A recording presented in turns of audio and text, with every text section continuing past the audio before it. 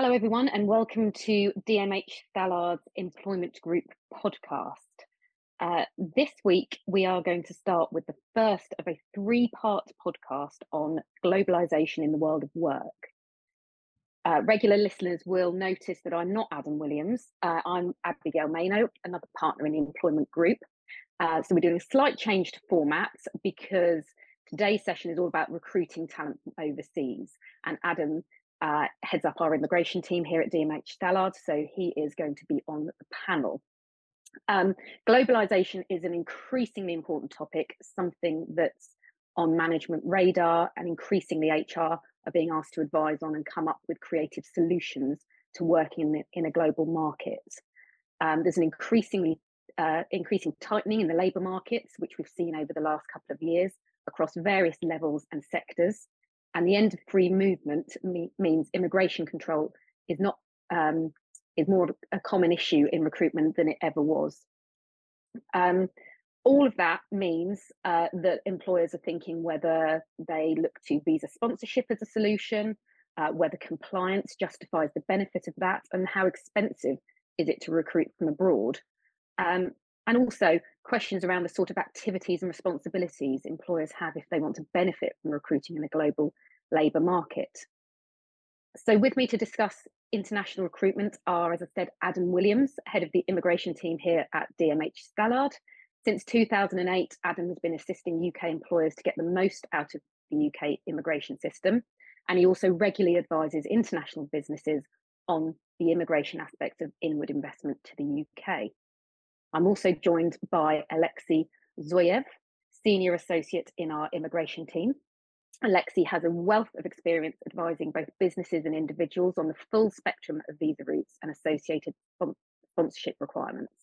He regularly assists businesses with securing work visa sponsorships and individuals with the process of securing their UK immigration status. So, Adam, can you kick us off with a quick summary of what the current state of play is when it comes to UK employers employing individuals from outside the UK? Yes, hi, Abby. Yeah, I'm happy to do that. And I think probably the best way is to give a bit of a history of how we've got to where we are, certainly in the time that I've been practicing in this area. So we go way back to 2008, and that's when the current, what's known as points-based system came in. Won't go too much further back than that, but listeners who've been doing or operating this area for even longer will know that before that we had concepts of sort of highly skilled migrant programs, work permits essentially, that were much more subjective in their operations. So the beauty there was flexibility in the system, but the downside was the lack of certainty, because in many ways this is a overgeneralization, but you would put a pitch to the Home Office as to why you needed a certain person for a certain role, and that it made sense, and then you would seek to get that permit approved. From 2008, as I say, we had the points-based system come in, and that came in within the wider aim. Obviously, it's a highly political area, but there's a wider aim of reducing net migration, which we all know, even up to today, is a repeating theme through politics, and certainly the current incumbent Conservative government. But actually, though, it was based only loosely, but on research done on the Australian model, which is a great system generally, but particularly if you want to increase net migration, not reduce it, because we went from a system that was much more subjective, as I described, to one that was based on satisfying eligibility requirements. And what tends to happen is, once people know that there's a binary set of attributes they need to demonstrate to get the visa, well, you just work out a way to achieve them. So there's always been this conflict between the system we use since 2008 and the broader political ambition of reducing net migration. And that's actually been never more apparent than it is now, with the stats we had a week or two ago, net migration being at sort of all-time high levels, as against the desire to bring numbers down. What we've obviously had looming large in the last couple of years is also Brexit. So, you know, the points-based system was very important as a mix, part of a mix of options for recruitment running up to Brexit. What's happened since Brexit properly was implemented, and it was the ending of free movement. So suddenly, not all of these people are working age, of course, you've got about 500 million people within the EU who moved from free movement. And the examples we had back in the day where you find a really good candidate in Paris, you'd tell them to jump on the Eurostar and bring their French passport, and you'd check their passport and they'd start work straight after that. To that whole block becoming subject to immigration control as well, unless they had legacy links to the UK or were a frontier worker. Maybe we'll touch on some of those examples later. Alexia may talk about those. So suddenly the immigration system and immigration control became all the more important. And I suppose that's been the big recent shift. So the state of play now really is, we've still got the points-based system. It was changed materially, but not in a revolutionary way after 2020. And it's now it's looming much larger in our landscape, because anyone who doesn't already have an automatic right to work and live in the UK has to be brought within it. So that's the nutshell. The other thing I just quickly say is the trend within visa sponsorship in the UK and the points-based system is towards sponsorship. Over time, the categories with which you might have someone come to the UK and take up a job or be self-employed without a formal visa sponsor, typically a UK-based employer, they've just reduced over time and continue to reduce. So the concept of having at least one formal sponsor with a license has become much bigger. So I guess that's a big part of what we look at as a team now, is looking at sponsor licensing, looking at the eligibility criteria, trying to get ourselves within those points-based routes. Yeah, that's really interesting, Adam. And I've certainly sort of anecdotally from my own practice, I've got many more clients now talking about recruitment from overseas, and purely because of the tight labour market. Well, not purely, but often because of the tight labour market in the UK, and where they may have looked to Europe, that then isn't as straightforward as it used to be following Brexit.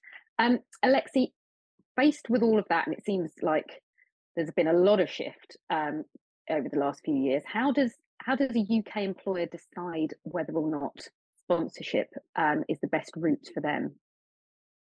Well, Abby, assuming there are no viable immigration options outside of sponsorship, employers first need to establish whether the role is eligible for sponsorship in the first place.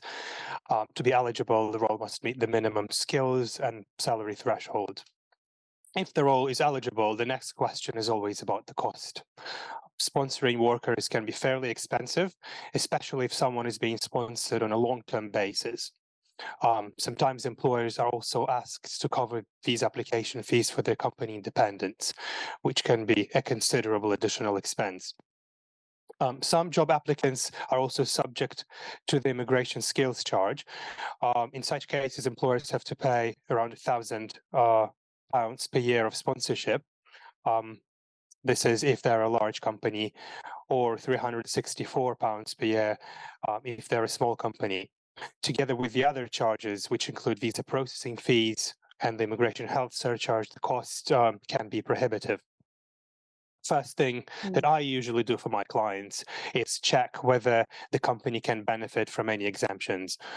For example, some applications or some applicants could be exempt from the skills charge based on their age or based on their immigration history. So, for example, if they're switching from a student visa, they will likely be exempt. So it could be a lot cheaper for a company to sponsor someone who's already in the UK with a student status.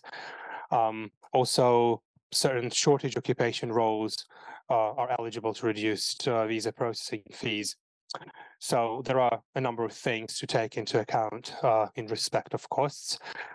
And then if the client is happy with the cost, then the next question is usually about the length of the process. Quite often, employers need their candidate to be able to start their new role within a short period of time. If the company does not already have a sponsor license, the end-to-end process could take from a few weeks to several months. There are, of course, ways to speed up the process, but these options are not available in every single case. So each scenario needs to be assessed individually. If the estimated timeline is acceptable to the business, then the next question is usually about the additional duties and risks associated with becoming a licensed sponsor. Guess it's important to say that in the eyes of the Home Office, being able to sponsor workers is not a right, but a privilege. And the Home Office Mm, expects the licensed sponsors to have a higher degree of commitment to applying the relevant laws and regulations. In particular, sponsors must strictly follow the rules aimed at prevention of illegal working. So when deciding whether sponsorship is a suitable option for the business, prospective sponsors need to ensure that they have the capacity and the relevant HR systems in place to monitor their compliance with the relevant obligations. As long as these two things are in place, then sponsors will enjoy all the benefits of being able to hire being able to hire migrant workers. Um, when advising clients on sponsor license applications, we are able to evaluate their existing systems, identify any gaps, and make mm. recommendations. And usually, with the correct guidance, it is not actually that difficult for an established business to bring their HR system in line with the requirements. Yeah. So I guess in summary, the Mm. key things that employers need to think about when deciding whether sponsoring workers is a viable option for their business model include cost, the time it is going to take to bring a migrant worker on board, and also whether the company will be able to fulfill the additional compliance obligations associated with becoming a licensed sponsor. Yeah, thanks, Alexi. That's really, really helpful as an overview, because I think a lot of employers associate the sponsor license route purely with the cost, and that might be the first and principal thought they have. But actually, there could be some benefit in thinking longer term about the talent that they might need to recruit, and looking at some of those compliance things, and time period that it might take to be a licensed sponsor, um, well in advance of when they need or may want to bring someone in and be a sponsor, a licensed sponsor, um, is what I guess I'm hearing from you. I mean, I wonder, Adam, are there any other less obvious benefits to becoming a sponsor other than the obvious ability to bring that key person to the UK from another country? Is there anything else that having that license, that sponsor status, would be a benefit to the business? Yeah, there are. I mean, I was listening to what Alexi was saying there, and I think that's all really important. And one of the things that comes through from that discussion is, when we're talking to organisations, I think it's important to think about, just quickly before I will answer your question about the other benefits, but about the scale. A lot of sponsors come to this. Well, no, sorry, a lot of prospective sponsors come to this thinking about one individual, Mm, and that's fine. But that analysis of risk reward and cost benefit is different when you're looking at one individual. And I think we're of the view, think about scale as well, though. Think about whether you would still want to go ahead if you were going to do this at scale, because lots of sponsors end up getting a license, bringing one individual in, and they realise that there's benefits, and they end up doing it a lot more. Because the thing you don't want to do is have done an analysis that says, well, our system is sufficient to comfortably look after and meet our compliance duties for one sponsored individual, and in 3 years' time you realise you've got 20, and you haven't had a conversation with yourselves internally about whether we're still fit for purpose. And to be mm, honest, if you've got a system that just about copes managing one sponsored migrant and you've ended up with 20, you probably don't have a system that works. So we try to look at those two things, but it links to your point, because there is scope for other less obvious values from having the license, but they would drive the increase in the scale and volume you're doing. Really around kind of employer of choice, I guess, in choice benefit, and being as a more attractive in the marketplace. And it's really about the local labour workforce, but I mean that in the broader sense of people who are already in the UK. They're mm, subject to immigration control, but they're already in the UK. So, for example, if you're already a visa sponsor for skilled worker visas, well, anyone who's graduating or recently graduated, they might be on a student route visa or a graduate route visa. Well, they immediately know, and you can go to the jobs market putting out there that you are able to sponsor them in a switch to skilled worker. And that's really important for an individual, because mm. they're in a route that doesn't count towards indefinite leave whilst you're a student or a graduate. And suddenly, if you see this employer with a license, they can see, I've got a long-term future career potentially in the UK with that sponsor. And one question that our listeners may have, which may be an obvious question but may not be, do you have to, when you're becoming a licensed sponsor, and it's linked to your point about attracting talent within the UK that might be subject to immigration control, do you have to apply to be a licensed sponsor in connection with one or more individuals that you're going to employ, or can you do it prospectively and say, I may want to engage individuals in the future and I'd like to become a licensed sponsor? I think that's one of the shifts. You always were able to, in theory, apply for a license if you didn't have one particular person in mind. But going back a few years, we tended to be advising that there is a risk that the UKVI are going to come back and go, we're not really sure we understand why you need the license. Is this just speculative? When Brexit started to happen, that loosened up a lot more because, of course, organisations could genuinely say, look, up until the proper Brexit date, we were employing people in Europe as and when we needed. We're anticipating a need post-Brexit to use a sponsor license for that. And in fact, what the Home Office did, they went out and encouraged employers to think about that and not wait, because they didn't want the tsunami. And they have actually got, maybe not quite a tsunami, but they have had this huge wave of sponsor license applications after Brexit with organisations who went, oh, actually now they've reacted when they felt the pinch of it. But, oh, hang on, no, we can't bring that person from Madrid then. No, you need a license. And that's Alexi's point as well about there's a lead time for licensing. So that is an important point, really, that you can apply on the basis that we will have a need.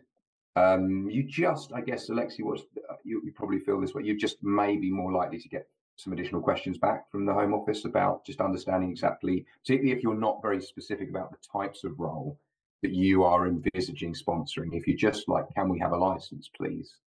That's probably going to, at the very least, garner some extra questions from the Home Office, and you probably haven't complied with the information requirements that you have to put in when you apply. What do you think, Alexi?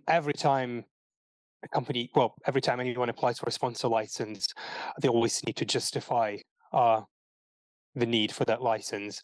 So whether or not they have identified a foreign worker that they would like to sponsor, they need to submit supporting documentation with their application. Based on that evidence, the Home Office will take a view on whether the business is likely, even if at the point of application they haven't identified anyone to sponsor, the Home Office will take a view on whether, based on the evidence, the company is likely to need to sponsor foreign workers in the future.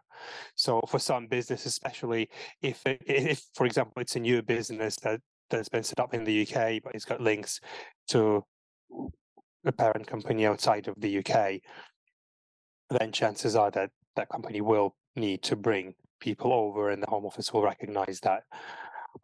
If it's a completely new company set up in the UK that does not have any links to overseas, then the Home Office may be a bit more skeptical and may want to see additional evidence. Because if it's not an established business that has been trading for a while, then what the Home Office does want to avoid is, dodgy companies being set up with a view to facilitating people coming to the UK using the sponsored route. I see. Yeah.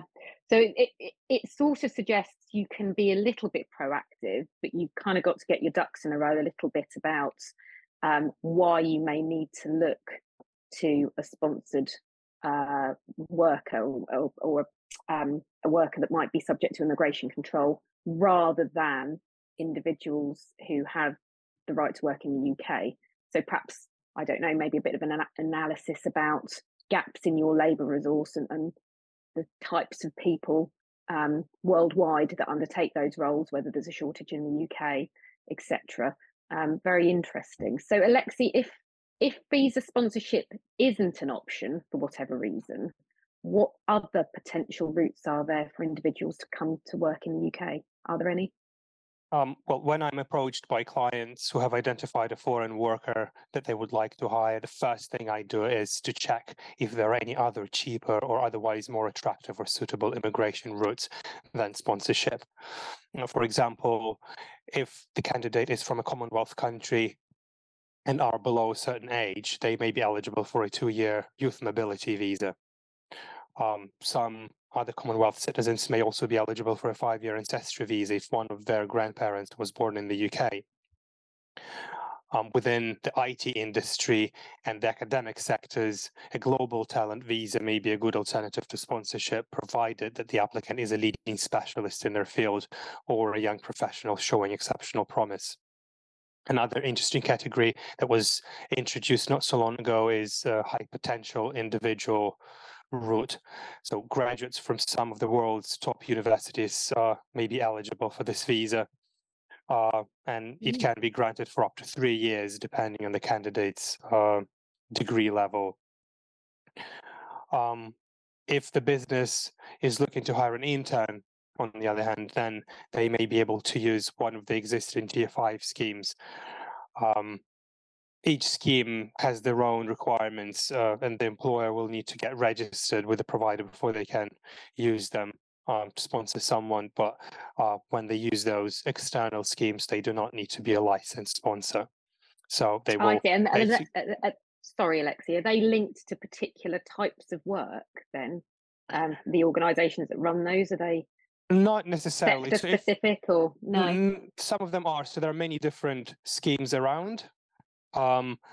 Those schemes are licensed by the Home Office to act as an overarching body when sponsoring interns to undertake internships at different companies within the UK. So what happens is that the scheme administrator, they will obviously apply the rules and ensure that all the sponsorship obligations are fulfilled. And the way they usually achieve that is by requiring the businesses to register with them and to provide them with updates and the relevant documents in respect of each individual. But what happens is that those Tier 5 schemes act as a sponsor, but the person is not working for them. They will be working for a company that is registered with the scheme. So that way, the company that wants to hire an intern, they do not need to apply for a sponsor license in their own right. They can kind of outsource the sponsorship bit to one of those licensed Tier 5 scheme operators. But it can be pretty much in any industry, so it doesn't have to be sector specific. There are sector specific schemes, but there are also schemes that cover all the industries. So as long as the Right. company is able to meet the requirements, then they usually can register and use the scheme. Yeah. Probably Yeah. worth mentioning, Abby, are two things around the scheme as well. It's some of them, with their sort of membership requirements, require the employer that wants to ultimately have the migrant to already have a core sponsor license of their own. Yes. They're kind of using that as a way to filter out and not only let people who've the UKVI have already kind of vetted in. Not all. I mean, it's probably in the minority, isn't it, Alexa? The number Yeah, that do it's the that. one of the schemes that comes to mind is the Law Society Tier 5 scheme. Yeah. That scheme is aimed at overseas lawyers that want to come to the UK to gain experience or share experience, and each scheme can introduce the requirements of their own. So ultimately, they need to make sure that they fulfill the compliance obligations, and some scheme operators tend to introduce more stringent requirements than the others. So Law Society is one such example. Yeah, and the other area is that through these scheme arrangements, they're almost uniquely juxtaposed to the normal position, the very restrictive position under the main worker route, not temporary worker, but skilled worker route of this relationship of employer as sponsor and having control and supervision over the individual. It's important for our listeners to appreciate that these T5 overarching schemes are juxtaposed to that, and it's important not to get the sense of that's okay, because if you become a sponsor yourself of work visas, there are very strict restrictions around you sponsoring someone and then sending them off into another organization, third party. It's got to be time bound, has to be supervised by the sponsor. They're very different pictures. So that's part of the benefit of this one. If you need someone but you can't do the sponsorship yourself, this would be a route. What wouldn't be possible is you find another UK employer who's got a skilled worker license, and they act as an employment business, and they go, we can get the person in, get them a skilled worker visa, and you can just have them.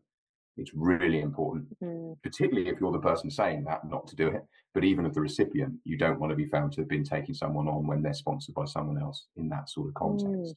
But it's a really good option to look at, because you Yeah. can avoid a lot of compliance burden. The other thing, just quickly, was on the employer of choice side, the HPI route, the high potential individual route that Alexia mentioned. That's like an extension of this thing about being attractive in the recruitment market, because it's like a graduate route visa, but it's international. So you could go to one of the big top 50 universities. Let's just pick Stanford in America. If you know there's a cohort of people with coming out of that university or have come out in the last 5 years with the right skills, you as a UK employer are able to say to them, well, you can just get this visa under HPI, but we're also a sponsor. So you're not coming over for a short time and have to turn a tail and go back. You could start a career here with us. So again, Mm. that's the indirect benefit of being a skilled worker sponsor. Yeah. Internationally doing international milk rounds effectively. Yeah. Well, it does sound like there's a lot of options that perhaps our listeners aren't aware of. I mean, certainly some there I wasn't aware of in terms of the options. If you're not uh, a licensed sponsor for whatever reason, um, and the benefit, I think it just comes back to just the organisation of thinking about what you might want and when and the different options, and the value of talking that through. Because actually, I think a lot of our listeners would think, well, we have to be a sponsor holder or that's it. But actually, there are loads of other potential routes in to explore, which may be better for that organisation, not least because it might be more cost effective, but it might actually attract the type of talent that they're looking for. Um, but if they do want to go down the sponsorship route, Adam, what's the process, just in outline form now, in terms of what it looks like for becoming a sponsor?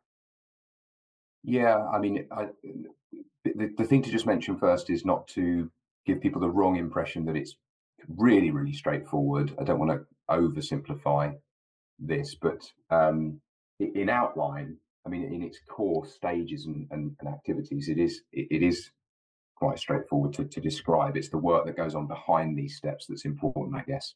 So we've talked about the analysis stage, which Alexia talked through, the things you think about as an employer about, how are we looking to use the license?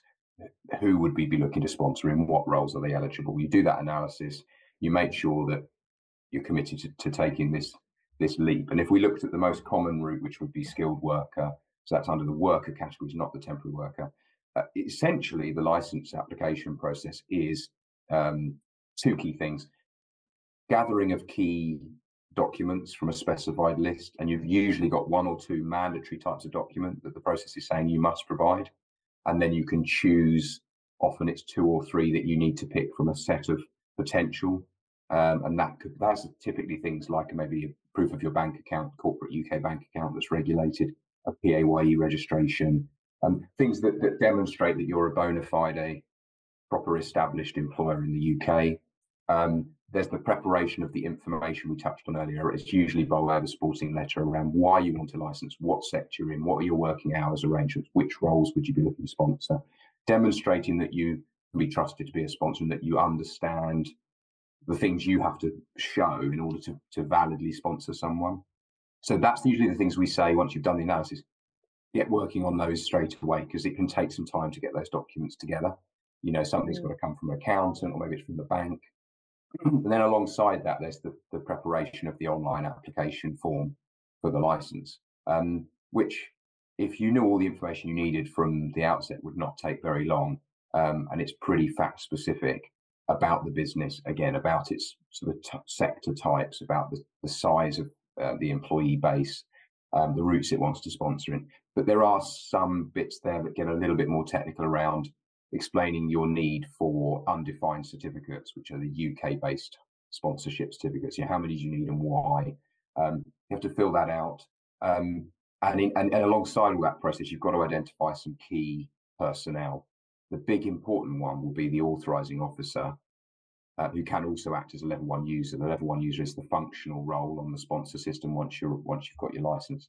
But you need to have a UK-based employee or officer to act as essentially the face of your organisation with the Home Office, the authorising officer. They can't have certain criminal background, bankruptcy stuff in the background, that you've got to pick someone. And that involves, of course, a discussion internally, because it's not a role anyone should take on lightly. With particularly with external support, you can manage the kind of workload that goes with it, but you need to identify those key individuals. You put the license in. You now submit supporting documents by email once the online application's gone in and you've paid your fee. And then you're either, as Alexi touched on earlier, you're trying to get a fast track place and pay £500 to get your license application decided within a couple of weeks, or you're waiting potentially 8 is the standard servicing turnaround time, but maybe more, to get that license decision back. And what can happen during that waiting period, it could happen whether you get a fast track place or not, is you could get no further contact. The next thing you hear is a letter going, congratulations, you've been granted a license, here's your details and access arrangements. Or you could get a request for information. Usually comes in a table form where they're saying, we want you to give us this, this, and this more information. Or, this requires more resource from the Home Office, so it's less common overall, you could get a visit. Clearly, Home Office want to have a sense that they're checking and making sure that applications aren't made from completely fictitious organisations. They have in the past gone to do a visit and knocked on the door of the address that was given and found it's a newsagent's, and the people at the newsagents have no idea what the company name is they're talking about, and they realise that this was an attempt to create illegal migration through a fake employer that doesn't exist in that sector, doesn't have that. So you can get a visit, and those visits could happen after you've had the licence as well, of course. But you go through that process, and if successful, you're given a 4-year license. That's probably it in a nutshell. And do employers get, if they are going to get a Home Office visit, is there any warning of that? Do they have to give warning? They don't have to. Almost always. I mean, this is shared experience within the team, so Alexi can give his view as well. But they don't have to. But almost always, you would get some warning. The time they wouldn't is if they suspect that there is illegal working and they need to effectively raid the organisation, which would be very unusual in a pre-license, if you know what I mean. You've applied for a license, because if you're in sort of dawn raid territory, they don't normally put themselves on the radar applying for a sponsor license at all at that phase. So normally you would get notice, but it can be very short. Sometimes you don't get much notice. Alexi, I think it can vary. So the Home Office have what they call as unannounced visits, and then they also have announced visits. Every year they have a certain number of businesses that they want to visit as part of their usual process, just to make sure that the businesses are compliant. And then in those circumstances, they contact the company in advance, and in fact, they can offer the company a number of specific dates, and basically they can accommodate the business and visit them at the time that is convenient for the company. As far as the unannounced visits are concerned, so as Adam mentioned, they usually relate to instances when the Home Office suspects that there could be illegal working going on, or that the company is likely breaching their other immigration obligations, so that in those instances the Home Office may show up on their doorstep unannounced. If that happens, it doesn't mean that the audit, the check has to happen on that day. So, for example, if the authorizing officer is not available to answer the Home Office's questions on the day, then they may ask the Home Office to come back at another time.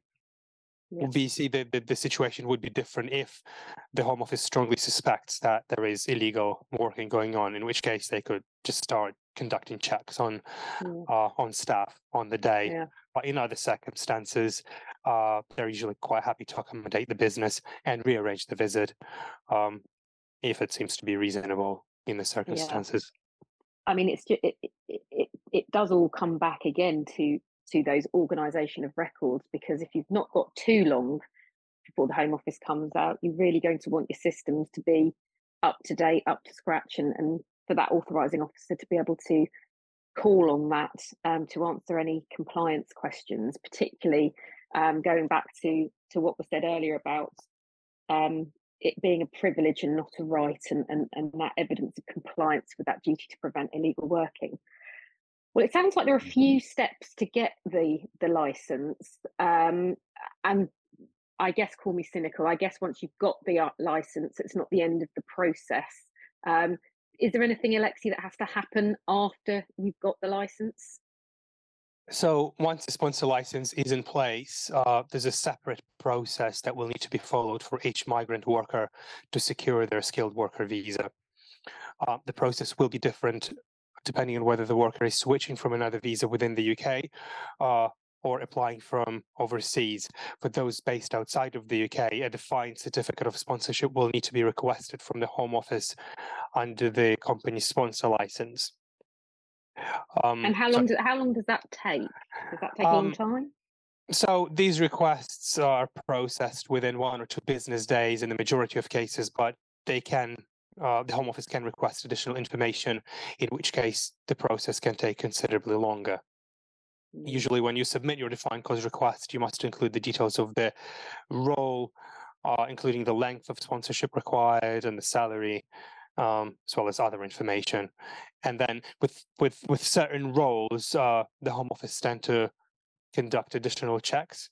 So depending on the SOC code that you have mapped the role to, certain SOC codes And require sorry, additional just to scrutiny, cut across basically. you there. Sorry, Alexi. SOC codes. When we're talking about SOC codes for our listeners, what does that mean? What does that stand for? So those are basically standard occupational codes that are published on the government website. So any particular job type has a brief description on the government website. Yeah. And when you have a particular role that you want to sponsor someone for, you need to identify a suitable SOC code. So you just need to match your role with one of the roles published on the government website. And then once you've matched the roles, then that tells you the minimum salary threshold Yeah. and the hours on which that salary is calculated, so you could determine whether your role qualifies for sponsorship. Right, and then once a defined certificate of sponsorship has been received, then the company will need to assign it to their selected candidate, and then the candidate must apply for their visa using that certificate of sponsorship within 3 months. Applying for a visa usually means that the applicant must attend an appointment at a visa application center and submit their passport. Processing times for a skilled worker visa are usually around three weeks, but it is often possible to reduce these to about 5 working days by paying a bit extra for the priority service. EEA nationals who have a biometric passport are also eligible to apply using a fully digital process, which involves them downloading a Home Office app to their phone and then verifying their identity using that app. The processing times are the same, basically whether you apply with an appointment or using the app. The advantage of applying, and EA nationals have the option of using either of those routes. So if they have a biometric passport, they can decide which one to use. If they don't have a biometric passport, then they need to apply in the standard way with an appointment. And the processing times are basically, as I said, the same, whether you apply using the fully digital route or whether you apply with an appointment. The only difference could be the waiting times to get the actual appointment. So if you use the app, then you can verify your identity straight away, and then the processing of the application starts from that point. If you need to book an appointment, then there could be 1 or 2 or 3 week waiting times before you get your appointment, and then the processing technically starts from the date of the appointment rather than the date on which you book one. So that could delay the processing slightly if there are no appointments available immediately. For in-country applications, the process is slightly different. Unlike applicants who are based overseas, migrant workers who are already in the UK on other eligible visas will not require a defined certificate of sponsorship. So the sponsoring company will need to use an undefined certificate of sponsorship from their annual allocation of certificates of sponsorship. Each company is given a set number of undefined certificates each year, and the number is usually based on what they used in the previous year. So if they signed five undefined certificates of sponsorship in the previous year, the Home Office tends to grant the same number in the following year. And then if the company does not get any because they didn't assign any certificates in the previous year, or if they run out because they need to sponsor more workers this year than they did last year, then they can apply for additional allocation. And that request will need to be submitted first before they can assign an undefined certificate of sponsorship to a prospective new hire. And then once a certificate of sponsorship has been assigned, then the applicant will be able to proceed with their visa application. The majority of skilled worker visa applicants who are already in the UK can currently apply using the digital service that does not require them to attend an appointment. So they, similarly to out-of-country applications submitted by EEA nationals who can use the Home Office app, skilled workers who are switching employers or are extending their skilled worker visa within the UK and have a biometric residence permit can use that biometric residence permit to link it with the Home Office app and verify their identity that way. And then if for any reason they're not able to use the digital service, for example, because there's a fault with their biometric residence permit, then they need to attend an appointment. The processing times at the moment standard processing times for in-country applications are about 8 weeks, but the majority of applicants tend to use the priority service, which offers a decision within around 5 working days. And also those applying with an appointment can also opt for a one-day super priority service. Yeah, and I think that links, Abby, just to do a key point around we talked at the top end about employers looking at and individuals looking at costs, and something that's worth looking at early on, particularly if there's a time scale to be met, is what the options and costs are for priority services, that side of things. And then who's bearing that cost? I mean, it strays us over into employment law rather than immigration law, but if the company is going to bear some, organisation is going to bear some of that cost, will that be under any sort of clawback arrangement? And that can get slightly more complicated in this context than just a general sort of training contribution towards training, because certain of these costs you can't claw back from the individual, certain you can, but you know there's these factors to try and put into the plan as early as possible, I think, because then you're preempting the need and you're not finding that cost pops up unexpectedly later on. Really interesting, and obviously something that needs to be factored in terms of the timescale and cost of bringing someone in once you've got that sponsor license, because particularly if you're going for some sort of priority entrance. I've just got one final question, if I may, and that's really a kind of, how creative can employers get with these visa routes? What sort of flexibility is there in the different types of routes? So, for example, could you, I don't know, have someone working part of their year in the UK and part of the year for the same employer abroad? Can they continue to be paid by that non-UK employer? To what extent can you, and bearing in mind, you know, the increased globalization and employees wanting to work remotely and in different locations, can you do that as a sponsor? Maybe Adam, if I come to you first for your thoughts. Yeah, I think that's one of the key points. It's one of the key things that we do working with organisations strategically is about this area of being creative. I think my broad view and message is, don't think too much in sort of narrow confines. Do be creative, and you know we have far too many different visa routes and combinations of routes. Really, it is difficult to manage in that sense. But one of the benefits from that is that there are a multitude of different routes, and even within routes there are options. So the answer is yes. In theory, you could have someone working, partly in the UK, partly abroad. Yes, in theory, you could have someone being paid out of a non-UK entity or bank account. There's lots of different flexibility around the system. It's just having the ability to sort of take the helicopter view, I guess, really. And it's easy to get sucked down the obvious route and then go, oh, that doesn't really work, or it's too expensive, or not attractive for us, and miss that there are other angles. It's really what Alexi was talking about at the top end of the session, really. Keeping your mind open.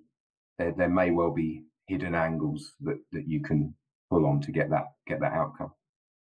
Mm. Yeah, absolutely. Alexi, is there anything that you can't do? You know, for example, I'm sure there's plenty of things you can't do with these visa routes. Are there limits to the flexibility? I mean, I know we touched on earlier about not being able to farm out your workers to different entities. Is that an issue?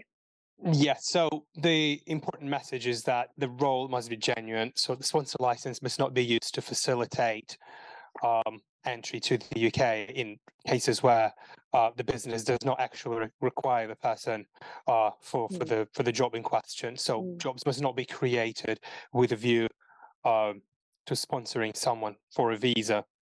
But other than that, if there is a genuine need uh, to fill a particular role, then there are a lot of different options for sponsors. And as Adam mentioned, there are things like payroll being administered outside of the UK, and these are typically the things that a lot of sponsors don't think are possible, and they may not even start exploring certain options within the sponsored route because they assume that this is not going to be possible. But mm, before, so my message to our listeners is that before you make any conclusions, it's best to consider each scenario on its own merits, and then mm. chances are that we will be able to find a workable solution. Mm, that's really interesting. Thank you. And I've definitely learned a lot today about the importance of planning, and not just thinking it's a sponsor license or nothing. There are there's seemingly lots of different and creative approaches to recruiting candidates from overseas that perhaps our listeners hadn't thought about today. So thank you, Adam and Alexi, for those really valuable contributions. As I said at the start, this is the first in a three-part series on the globalisation of working.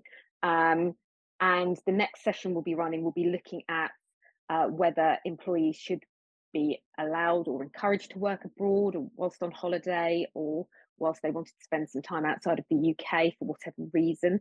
Should there be any limits on that, any policies around that? What are the pros and cons of that for the organisation? And then we'll be ending the series with looking at any issues or considerations with engaging employees to work abroad on a more permanent basis, and looking at things like payroll and tax issues and other legal implications. So do follow us on LinkedIn, Apple Music or Spotify to get those updates. But all that remains for me to say is thank you again to Adam and Alexi, and we look forward to welcoming you part 2 of the series.